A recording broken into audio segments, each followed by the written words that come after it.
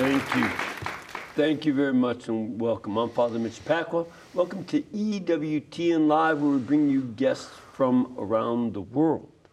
And tonight, we'll talk about one of the top Catholic pilgrimage sites in the world, where, according to our guest, miraculous healings still take place every day. But first, we want to speak briefly with Jack Williams about what's happening in EWTN Radio. Jack, what you got for us this What's time? this briefly stuff? Well, you heard me. Yeah, I think they added that on purpose based on the previous efforts. No, I just wanted to stop by. You know, it's been a while since I've been here, actually, Yes. with the holidays and everything that's going on. Just to remind everybody what we do at EWTN Radio.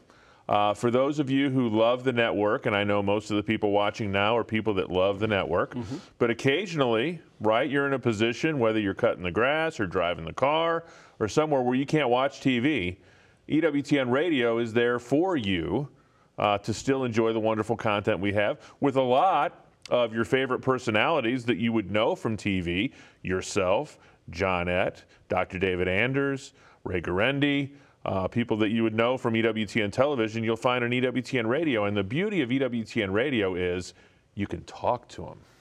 See? It's live and interactive almost all day long. Yeah. And you can find EWTN Radio and all that great programming on just about every streaming platform known to man. First of all, on the EWTN app. Yep. If anybody out there in the audience doesn't have the EWTN app, they need to get it. It's very easy. It's available in all the app stores. How much does it cost? The low price of free. Your kind of app. It's free. And you can listen at EWTN.com. You can find us on Sirius XM channel 130, as I said, all the streaming devices.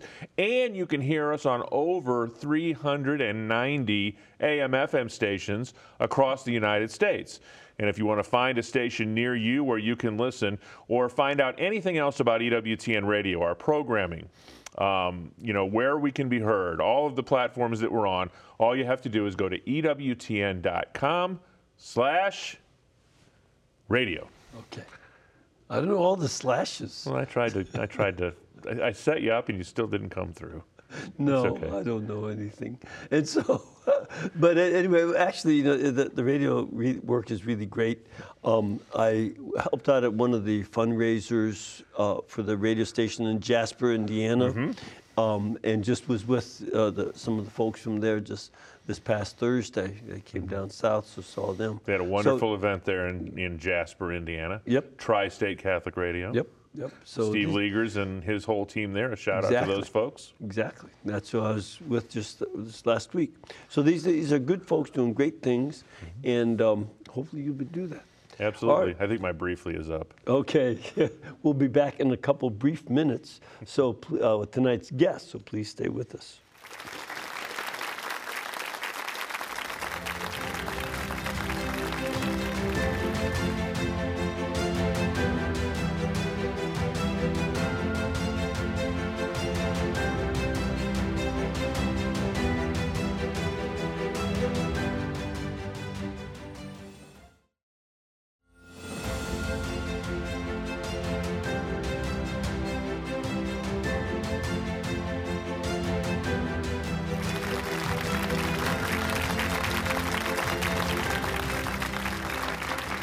Welcome back. Our guest tonight comes from Syracuse, New York. And with the help of the Holy Spirit and her friends and family, despite her debilitating agoraphobia, she managed to get on an international flight, and she went to Lourdes, France, to Our Lady's Grotto, where she experienced an incredible healing. This changed her life so profoundly that she decided to become a volunteer at Lourdes, helping pilgrims at the baths. These remarkable experiences led her to form the Our Lady of Lourdes Hospitality North American Volunteers. She's here to tell us about the special meaning Lourdes holds for her and for so many other people, and ways that you might be able to experience your own healing, or perhaps help someone else experience their healing by volunteering at Lourdes. So please welcome the author of a brand new book called Everyday Miracles of Lourdes, 20 Extraordinary Experiences Along the Way to the Grotto.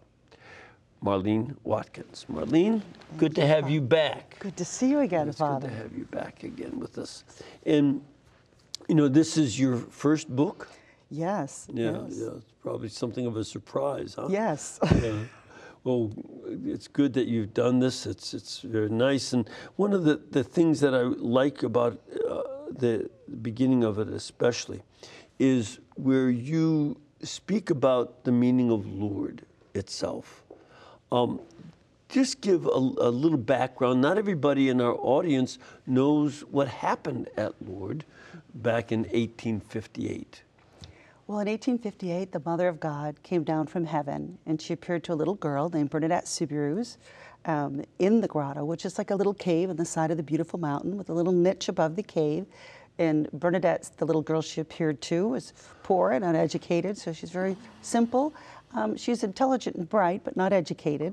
And she said she's formed out of a beautiful light. And this beautiful lady appears to her 18 times.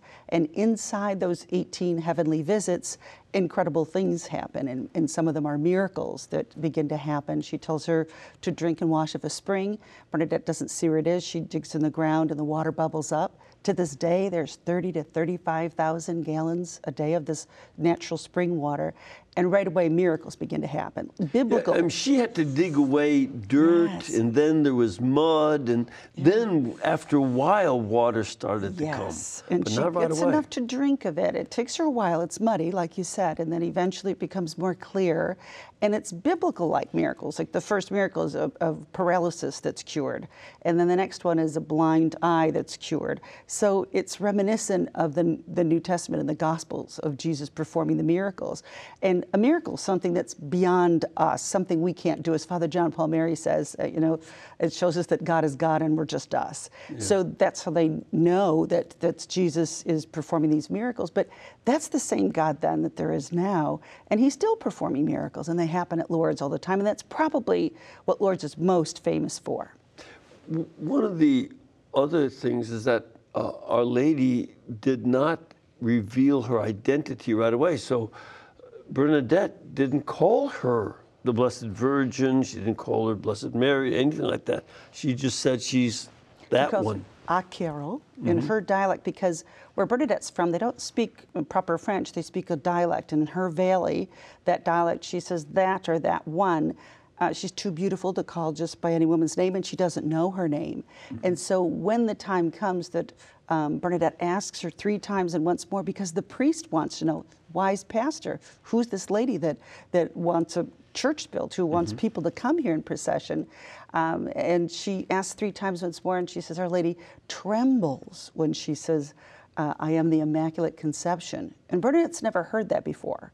She doesn't know what that means, so she repeats it over and over and over again, running all the way to where the priest is in the presbytery.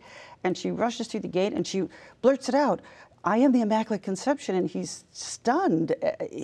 What are you saying? And she said, I'm the Immaculate Conception, that's her name.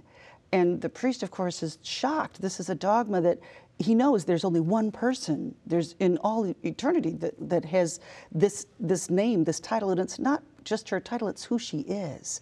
And so this Bernadette, of course, couldn't know it. He throws her out, closes the door, slams the door. They say, why did you do that? He said, because I was going to cry, because he realized that's the Mother of God.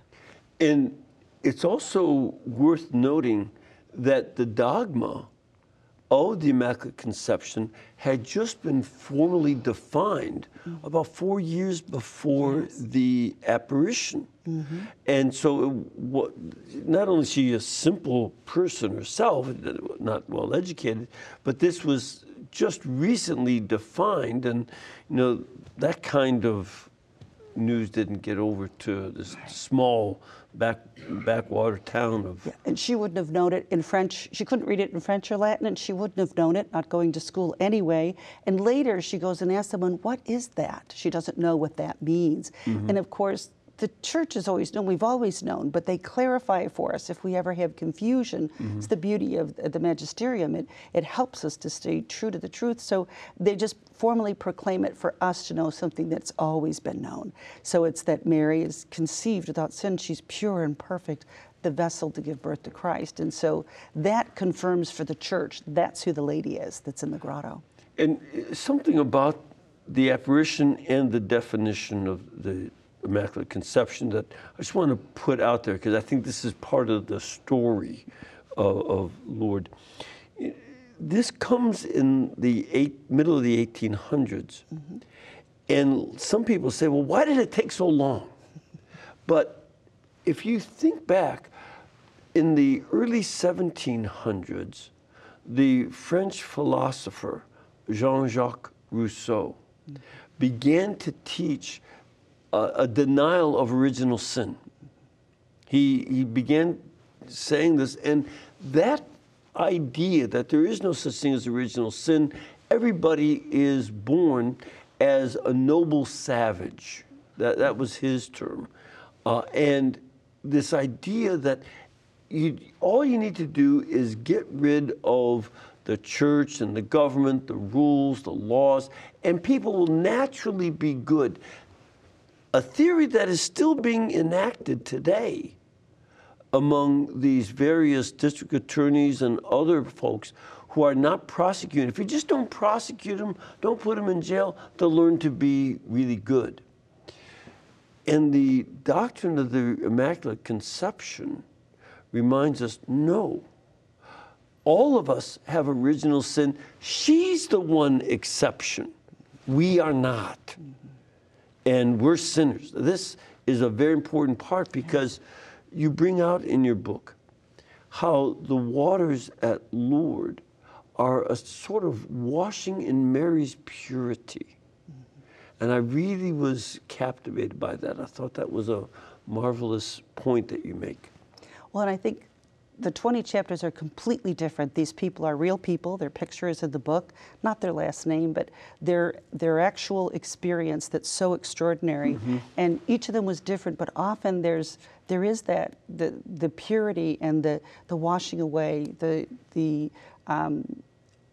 and you know, anybody who has an issue that might be of impurity, purity is the solution. And you know, sometimes if we run to our mother when we need that maternal guidance or care, and each of these people had an extraordinary experience in some way. Some of them are in the baths or through the water, but some of them are also through the Holy Eucharist, of course, the Mother of the Eucharist. So there's always an extraordinary experience that comes through the grace of Lourdes, but they didn't necessarily go to the medical bureau or to be qualified as a miracle in the church, but that grace that comes with it, the renewal. And one young woman in there says that her purity was restored. It had been robbed from her, but in Lourdes she felt it was washed for her and spiritually restored.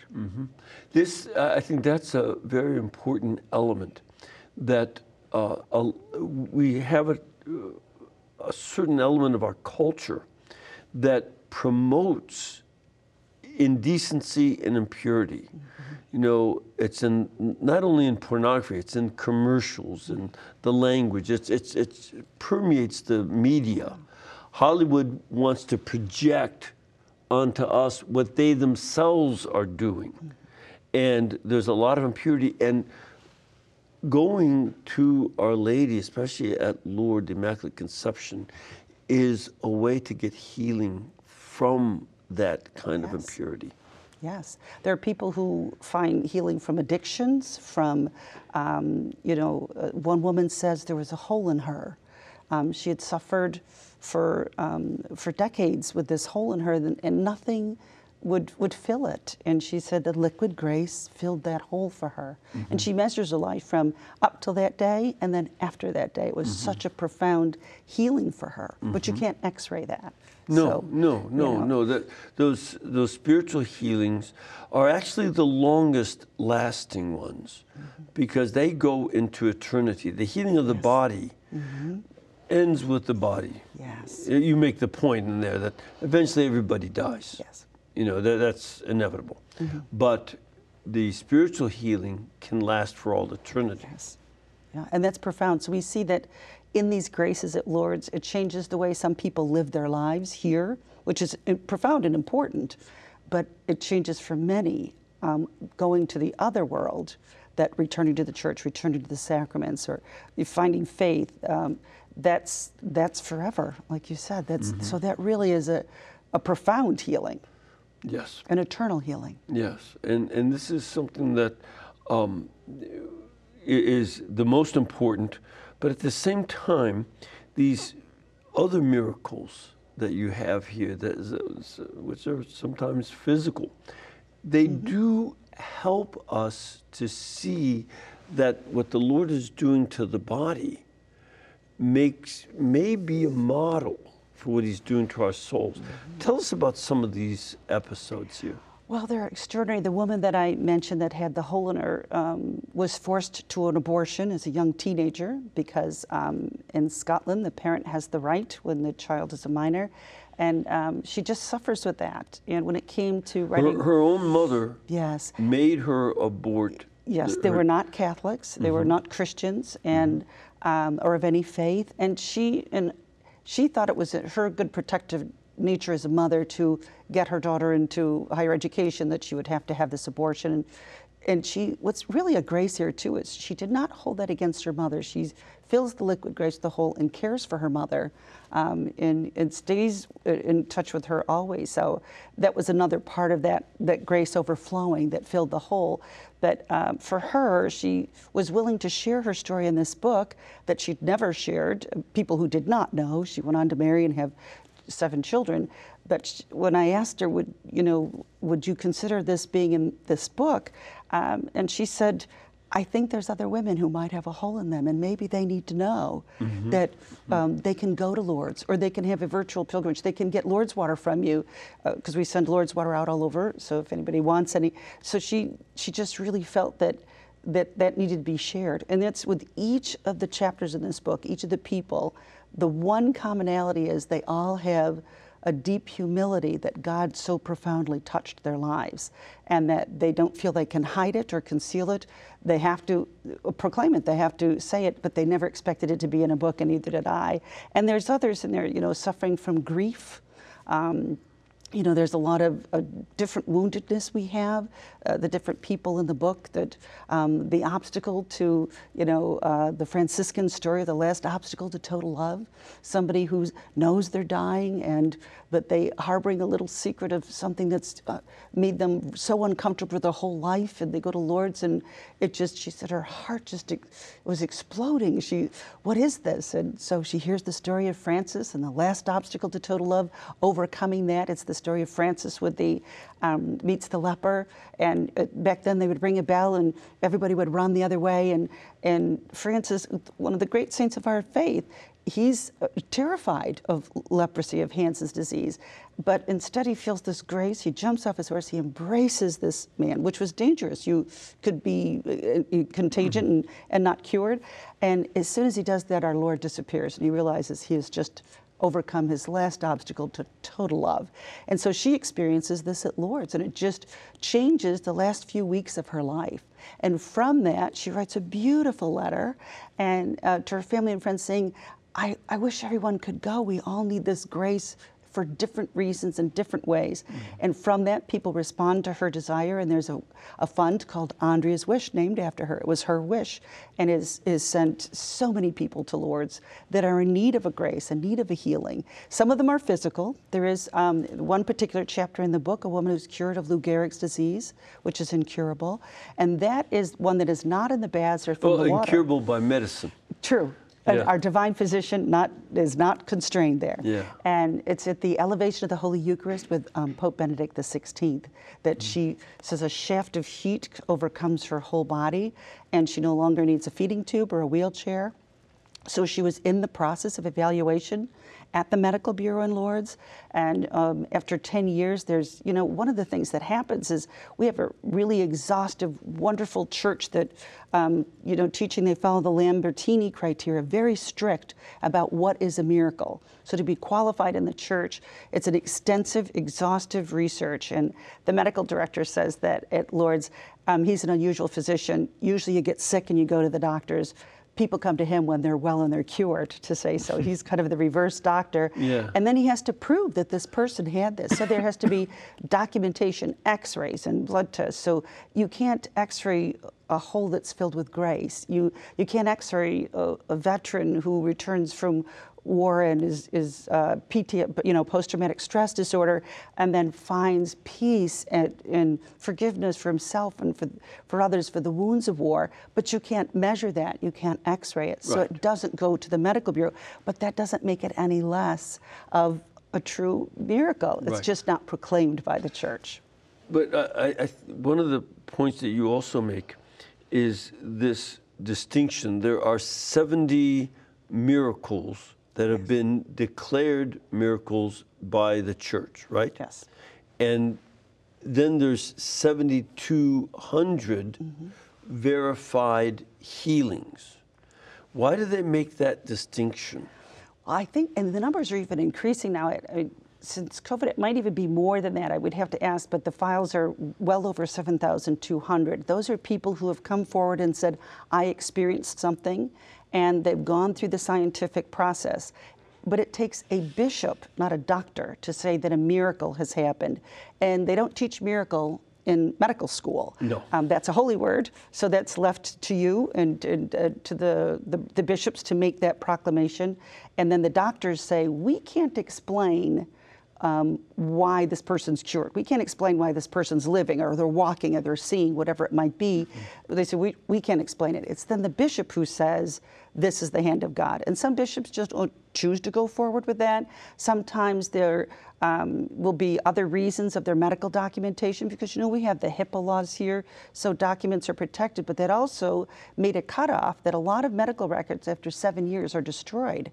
So it's a 10-year process about an average in the medical bureau. So sometimes records aren't available, or there'll be different reasons that a cause doesn't go forward. But it doesn't mean that a miracle didn't happen. It just means that it's not publicly proclaimed. Yeah, the church wants to be careful that we don't go around saying everything is a miracle. If I find a parking place in Manhattan, that's a great thing, but we're not going to count that as an act of God. Right. It's as marvelous as it could be. Yeah. And this is something where the church it's important in our present society. The church is not opposed to science. Right. The church wants, and they don't say that the doctor has to be a practicing Catholic, do they? No. It's not a Catholic yes stamp. They're scientists and physicians from around the world of all different faiths and no faith at all. Yeah, so atheists are welcome to sit on the board. Anybody is welcome to come and look at these records and review them themselves. Yes. And the medical director is very open. Please come and see. Discover, can you explain how these cures happen? So he invites people to come and look at that around the world. And recently on CBS, he just made that invitation, and be open-minded. And the bishop says, open your heart, open your mind, come and see the incredible graces that happen here. But you're right. I love the prudence of the church. We need that. We need the church to tell us that, and of course a parking space in Manhattan is a little miraculous, because I'm from upstate New York, but it is not a miracle in the church. And these, we call them everyday miracles. These are incredible, extraordinary experiences. And if there was just one or two of those, you could say, well, maybe that's like a coincidence. But these are such God instances that happen over and over again at Lourdes. Yes. We know there's a grace there. Yeah. And they're so profound that conversions, reversions, healings, and everyone's so completely different, a different, crisis or need or woundedness that's there, or physical condition. And you mentioned to me earlier today that there was recently a priest who was healed. Tell us a little bit about that.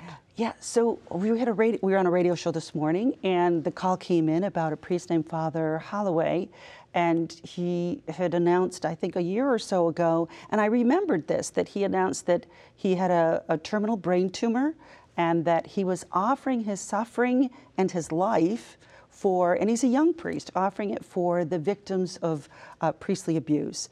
And I don't think that anybody heard much from him more after that.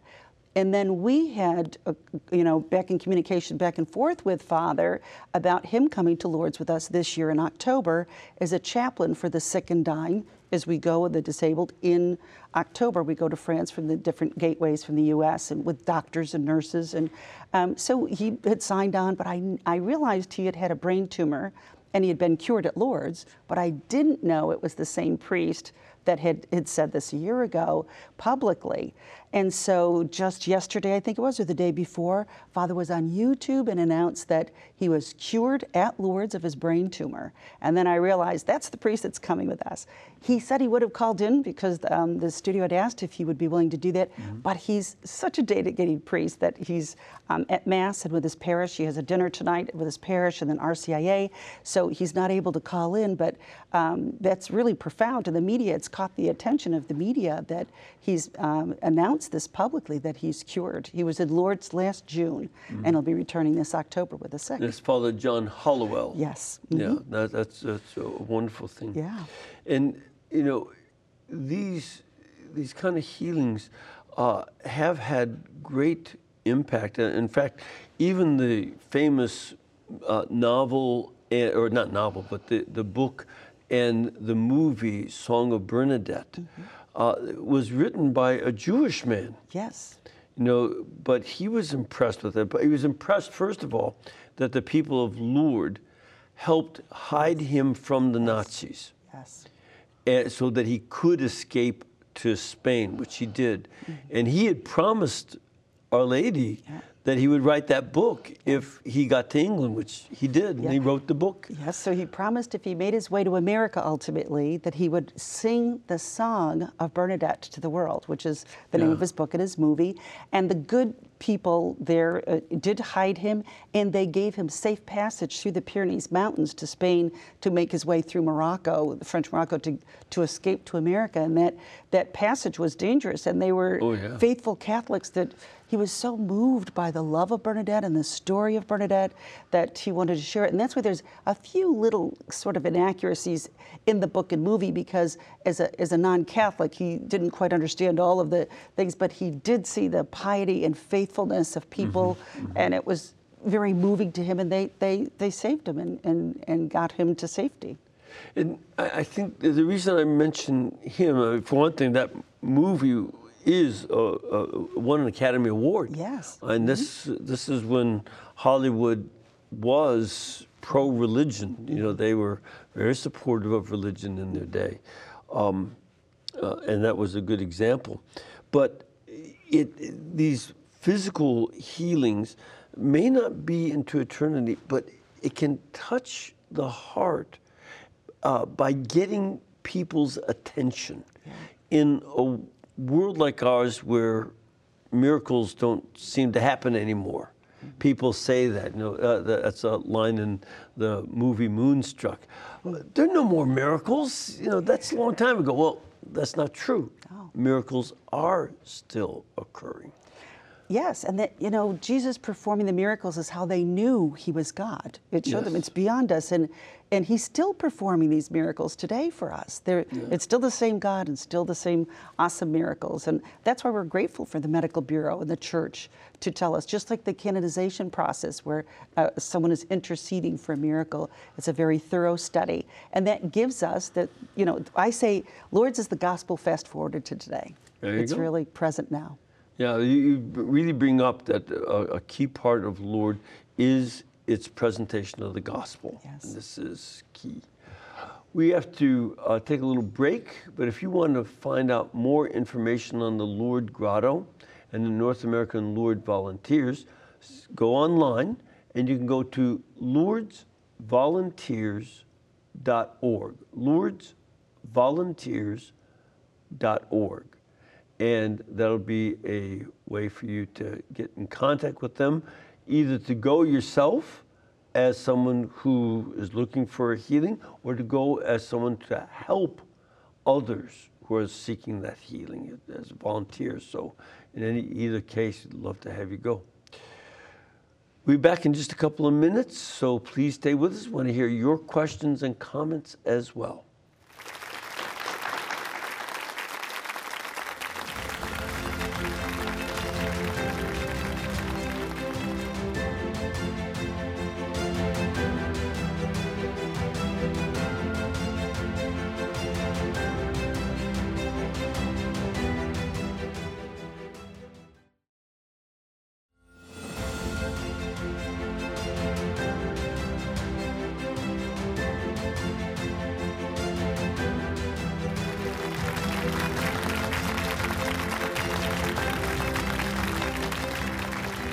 All right, welcome back.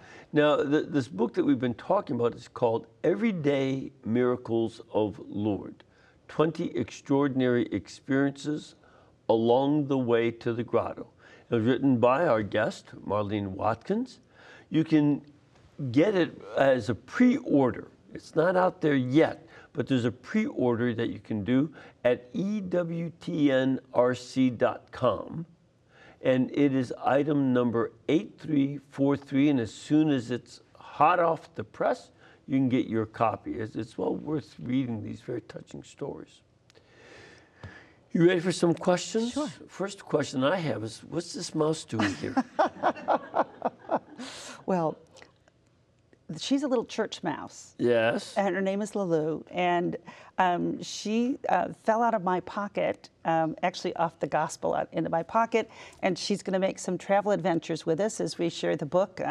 We're leaving for France this weekend, so we'll be in Lourdes and Nevers and Paris. We're then going on to England and to Ireland, and then we're going across America the Beautiful to share this book and the stories of the book, and we're going to go to the places where the different people come from in the United States to share their stories in the book.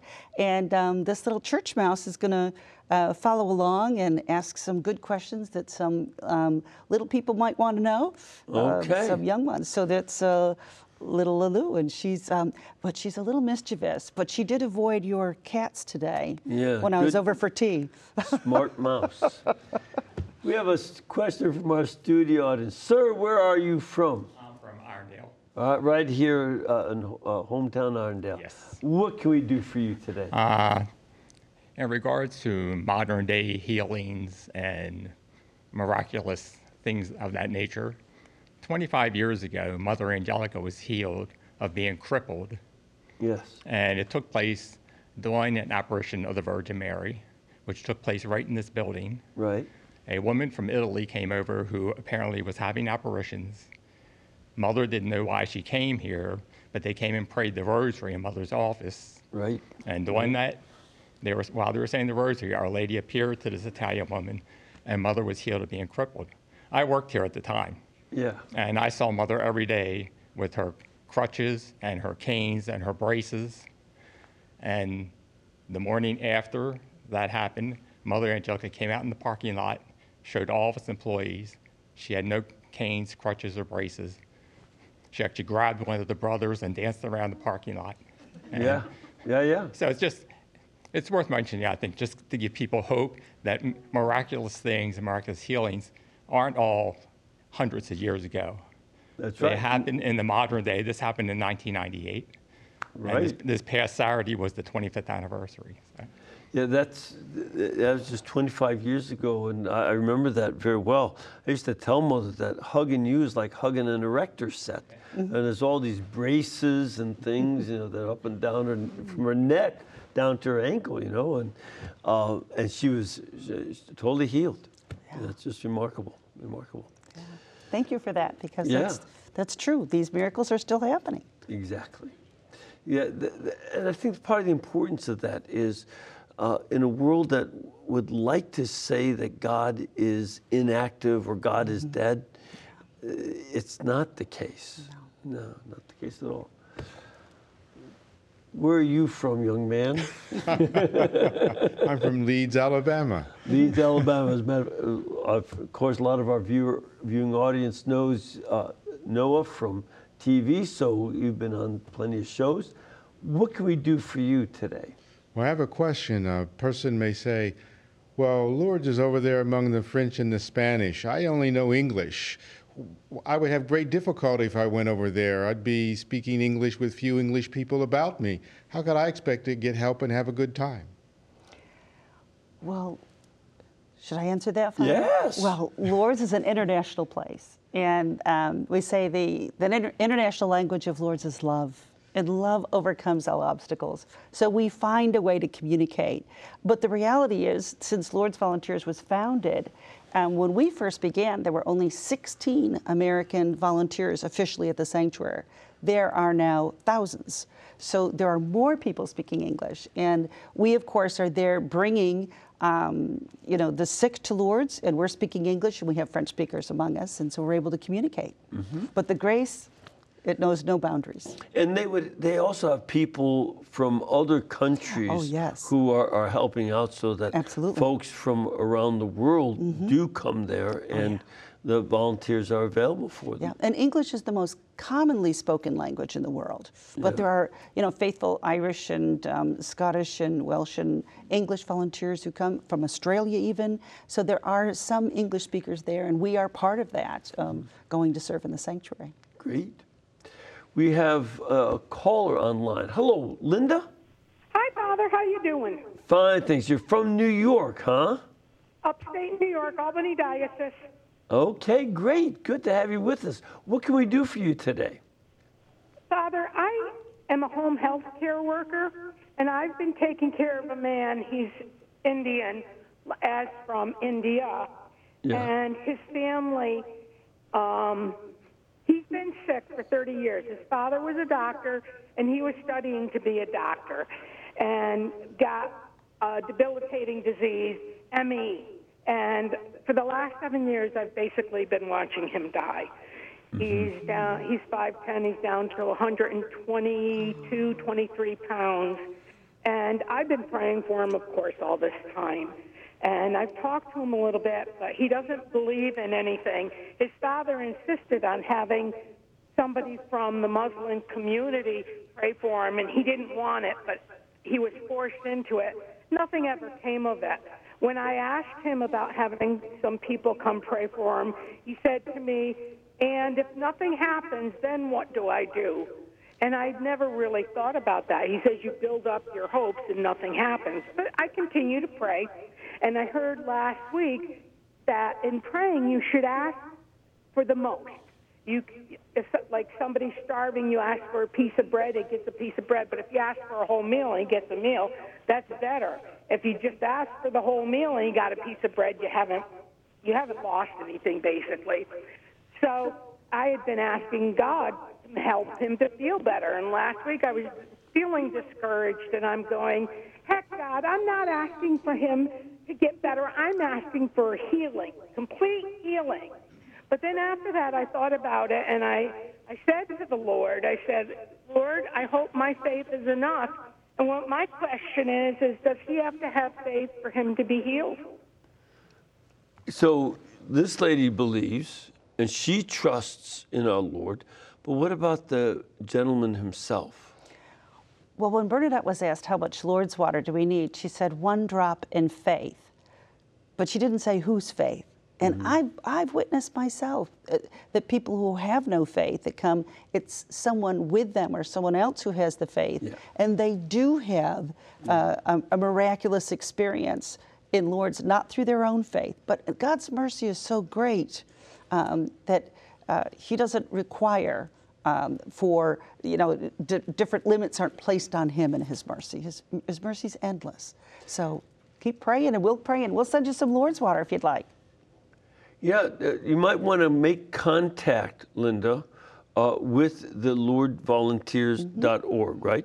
Yeah, go to that website, and you're not far away from Syracuse. Next diocese over. Yeah, so you may want to do that, and maybe a couple volunteers can go and pray with him too. Yeah. But here's the other thing: the fact that he said, "Well, what if nothing happens?" One of the things that I suspect is that he doesn't want God to look bad. So he's afraid to ask so that God doesn't disappoint. And that he wants God to look, like he's still in charge. And so I don't want to challenge him to do something, because if he doesn't, then he'll look bad.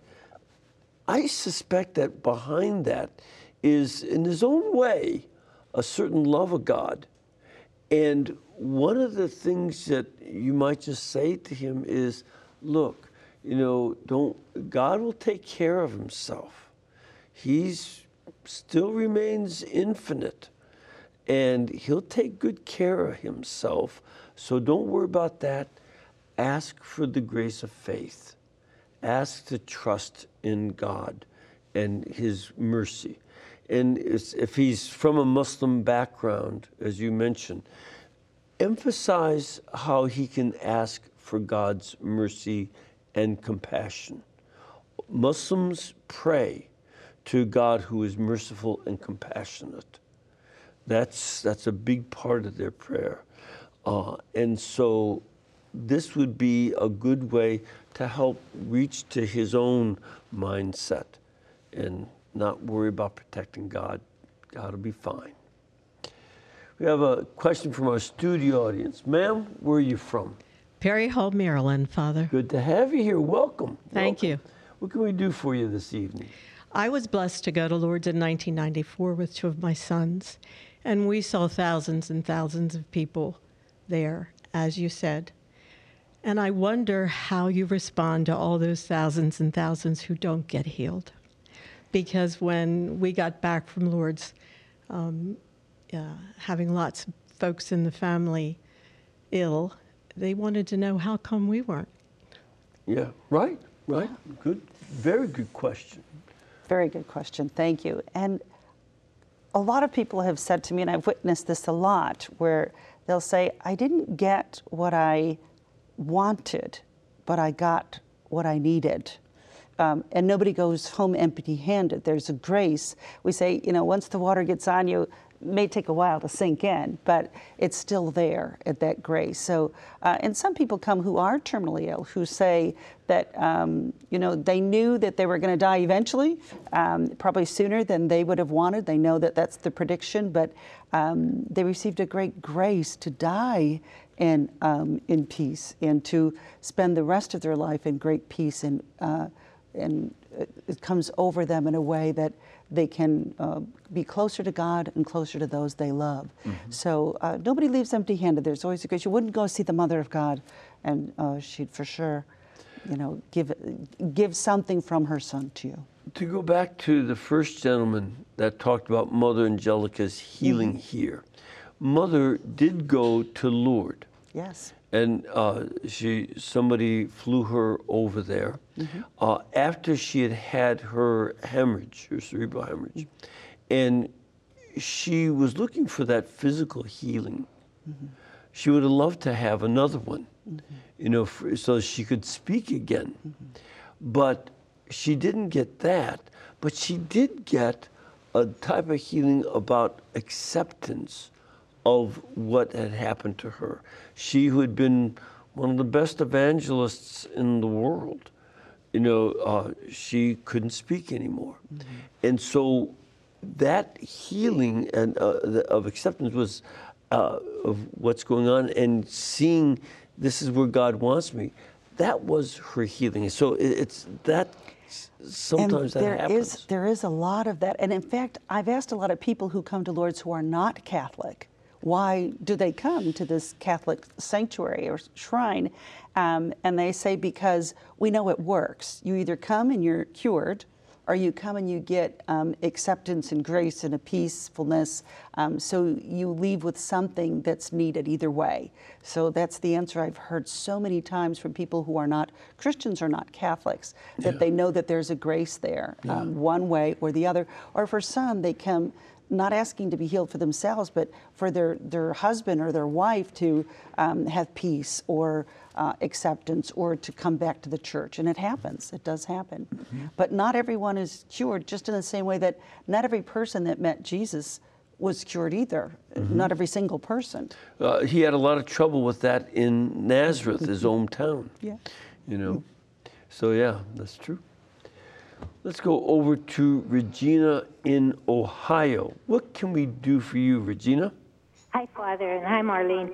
I watched the Rosary on EWTN, and I'm curious. I see the people walking along. Can you hear me? Yeah, we hear you. Okay. I see the people walking along below the statue of the grotto, and they're all touching the wall. What's the significance of that? Thank you for that, because a lot of people ask, and we have been entrusted with pieces of the grotto to bring to people who might not ever make it to Lourdes. And it's a very profound experience for people. We think of it as the touchstone to heaven. It's where the feet of the Mother God stood. So we consider it a massive relic that we can touch, and it's being near where she stood and where Bernadette was. Some people have very profound experiences in the grotto itself. It's some people's wish only to go to the grotto, not necessarily for the water or the processions or other things in Lourdes. It's a massive relic. It's the reality. It's the solidness, and of course Petra, Peter, and the church is literally built on the rock there in Lourdes. So it is significant to people because that's where she was. Yeah, I think that's something that people are having that physical contact helps them with it. And something you mentioned in the book that goes on every day is that there are 2 processions a day. Tell us a little bit about those processions. Well, the one procession is the Eucharistic procession, and it takes the Blessed Sacrament is the Holy Eucharist, and that takes place usually between the end of March, around Holy Week, all the way through the warm season until the summer, until about November 1st. The trumpets blare, the music is beautiful. There's Here Comes Our Lord. It's beautiful. It's underneath the canopy, and I had never seen a Eucharistic procession, and I think I'm like most typical Catholics, Father. I had never seen one before. I didn't know what that was, and it's an extraordinary holy experience for people, and it brings us to the church and into adoration. The other procession is at 9 o'clock at night, where we all get our candles, light them from each other, be the light of Christ to each other, and we pray the rosary together in all the different languages and process together, and then we come to the doors of the church where we know the tabernacle's on the other side, so it brings us to the church and unites us together. So those 2 processions are active physical ways for us to experience and live our faith and be together in the universal church. Cool. We have another caller. Steve, you're calling from California? Yeah, I'm Steve from Southern California, and I'd like to ask your guest to give a little more detail about the difference between the 70 that have been declared a miracle by the church and the 7,200. It's my understanding that they have to be declared a miracle, that they have to be instantaneous and permanent. So I've asked your guest to give a little more detail about the difference. Okay, thanks, Steve. Thank you. Well, it's the Lambertini criteria by, I think it's Pope Benedict XV, that gave us the rules that the church has been using. It has to be a serious disease that has to have had not the treatment intervention that could have caused the cure. It has to be a complete, total, instantaneous cure that lasts forever. That it's and the instantaneous is it can't be something where someone progressively got better. And because of the intervention of medicine, oftentimes a person can't qualify, even though it really does look like a miracle and might be. It has to be that they haven't had any intervention that could have caused the cure to happen.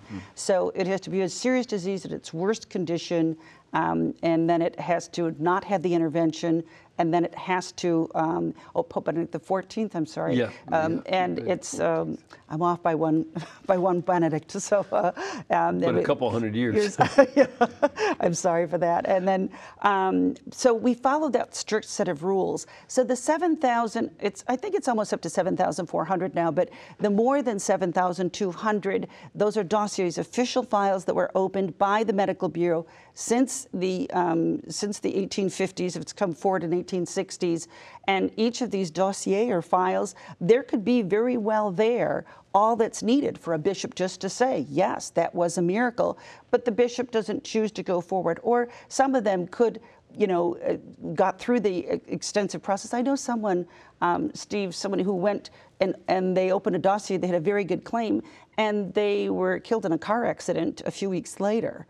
The incredible grace is they had returned to the church in the sacraments, and so that was so huge, and that's a chapter in the book. It was just you got to read this woman's story. It's amazing.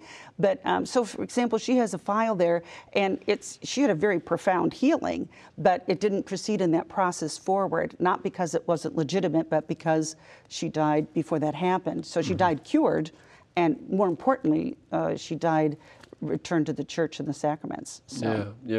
Being reconciled to God is key. And again, that experience of being bathed in Our Lady's purity, that the Immaculate Conception's purity, bathes a soul in a certain sense. And there are some chapters in there where they have suffered woundedness.